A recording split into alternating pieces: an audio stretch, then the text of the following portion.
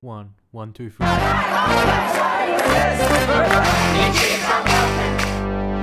Hello and welcome to the People Powered Green Left podcast, where we give a voice to the 99% and not the big corporations. If you think this project is important, please consider becoming a supporter today. Now, on to our latest episode. Thank you for speaking to us, Comrade Leila Khaled. One day ago, the main Zionist organizations in Australia started a campaign to push the Australian government to deny you the right to come to this country to address a conference. And they are even demanding that you be denied the right to speak by video link to the conference. They say that if you speak to people in this country, you will be inciting terrorism and you will be causing division and conflict in this country. How would you respond to these accusations? Those people don't like to hear our voices, the Palestinian voice, and they don't even like to hear any other people in any country to hear our voices. But we are sure that you are the ones who are speaking and loudly support the Palestinian struggle. These people have an ideology, and this ideology is built on to make massacres, like what they have done in 1948. We are the voices of the victims. I'm a victim, being forced to leave with my family in 1948 to leave our house and our country. So let them do that. I don't care if they like it or not. Everyone have the right to speak. This is something human, and it's a democratic thing.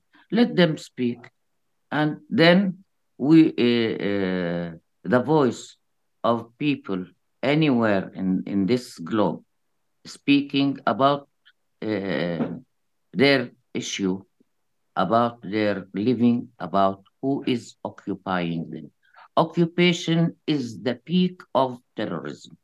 This is in history, not only for Palestinians, but even they have grabbed our country, they have stolen our properties in Palestine, and now, until now, they want to make us shut up and don't speak because they know the truth for what we are speaking and why we are speaking as Palestinians and our supporters. The whole world stood up calling for free Palestine. Now they are from the old and the ancient people having the ideology of Zionism. I have to remind them that in the United Nations, the Zionism was denied and was it was the resolution about the definition of Zionism. It's not only a political movement, but it is what do we call a racist movement against everyone who is not supporting Zionism. And for this reason, our battle with them is not only by force or by arms or by demonstrations, but also we are speaking and we are discussing our issue as a right for a people under occupation. This is by the international community, and it was denied as a movement that depends on ethnic cleansing. I have read the book of Ilan Pappé. He's an Israeli professor. He left Israel and he is now in Britain. He wrote a book about ethnic cleansing for the Palestinians by the Zionists. And he was all the time was denied to have why he did that book, wrote that book, which speaks about the history of Zionism and the Zionists with the Palestinians. And he spoke about the massacres that they have done in 1948 for the Palestinians. They want to silence you, and they are using the excuse that your organization, the PFLP, is a terrorist organization. We say the key to solve this conflict is the return of the Palestinians to implement the right as a human right to decide our future on our land. So if they accept, they should accept, but they all the time are attacking us, whether by words or by arms, all the time. And now the logic and the human logic says that any people, and this is in the Charter of the United Nations, any people under oppression or occupation have the right to resist even by armed struggle, because this is a human right and it's in the Charter. So we are implementing the items of the Charter that we have to resist until we liberate our country and to be on our land. And now these human rights are, we have to put it in reality. How? By resisting. This is our right. And we are not doing anything behind history. They, up till now, have the illusions that they will continue forever to have our properties and our rights. Even if they deny it, okay, I mean, this is there. But the problem is in the governments who accept to silence the victim and to let the occupants keep their voices. They have the right to speak, and we don't have the right to speak. But this is a human right for everybody, and anyone can speak whatever he likes. We don't care what they say. Yesterday, somebody showed me a beautiful photograph that was taken when you visited Nelson Mandela. I want to ask you, have you seen this photograph? I'm sure you have a copy. Yes. And do you remember any of your conversations with Nelson Mandela? And did you speak about the fact that both of you have been labeled terrorists? Yeah,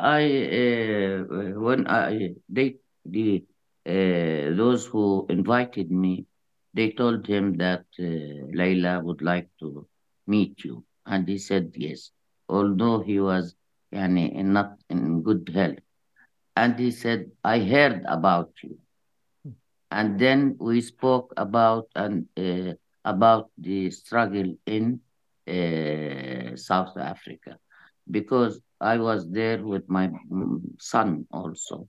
And my son and I read his book, The Long Way to Freedom.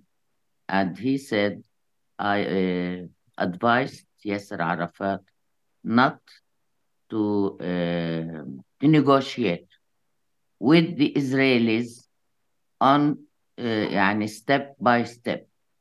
Because I was in prison, and the government at that time wanted to negotiate that to end the struggle of South Africans. He said, all South Africa, and for one time, don't do by steps. They will deny what they accepted again, and you will lose your rights in Palestine. That's why he had a quotation, I quote, South Africa freedom is not complete until Palestine is free. This is a quotation from him. And it was really this conversation. Until now, I remember every word he talked about the atrocities of